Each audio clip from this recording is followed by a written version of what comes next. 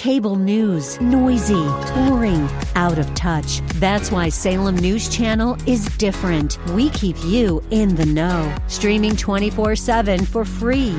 Home to the greatest collection of conservative voices like Dennis Prager, Jay Sekulow, Mike Gallagher, and more. Salem News Channel is unfiltered and unapologetic. Watch anytime, on any screen, at snc.tv and Local Now Channel 525. This is Ed Morrissey of HotAir.com for Town Hall. For most Americans, the definition of bipartisan is straightforward. It means both parties working together. During the 2020 election campaign, Joe Biden defined it the same way, arguing that he could lead the country back to a healthy collaboration on public policy, as he claimed to have done in the Senate. Biden pledged to be a president for all Americans rather than just his party.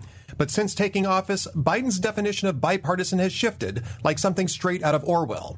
Rather than allow Republicans to participate in Biden's initiatives, Biden instead claims that his proposals are already bipartisan, even with no Republican support. In doing so, Biden has become the president of a handful of Democrats on Capitol Hill, not all Americans. It's bad enough that some Senate Democrats have begun to balk at Biden's autocratic approach, and even media outlets like the Washington Post have begun taking notice. The voting public should not be fooled by this dangerous experiment.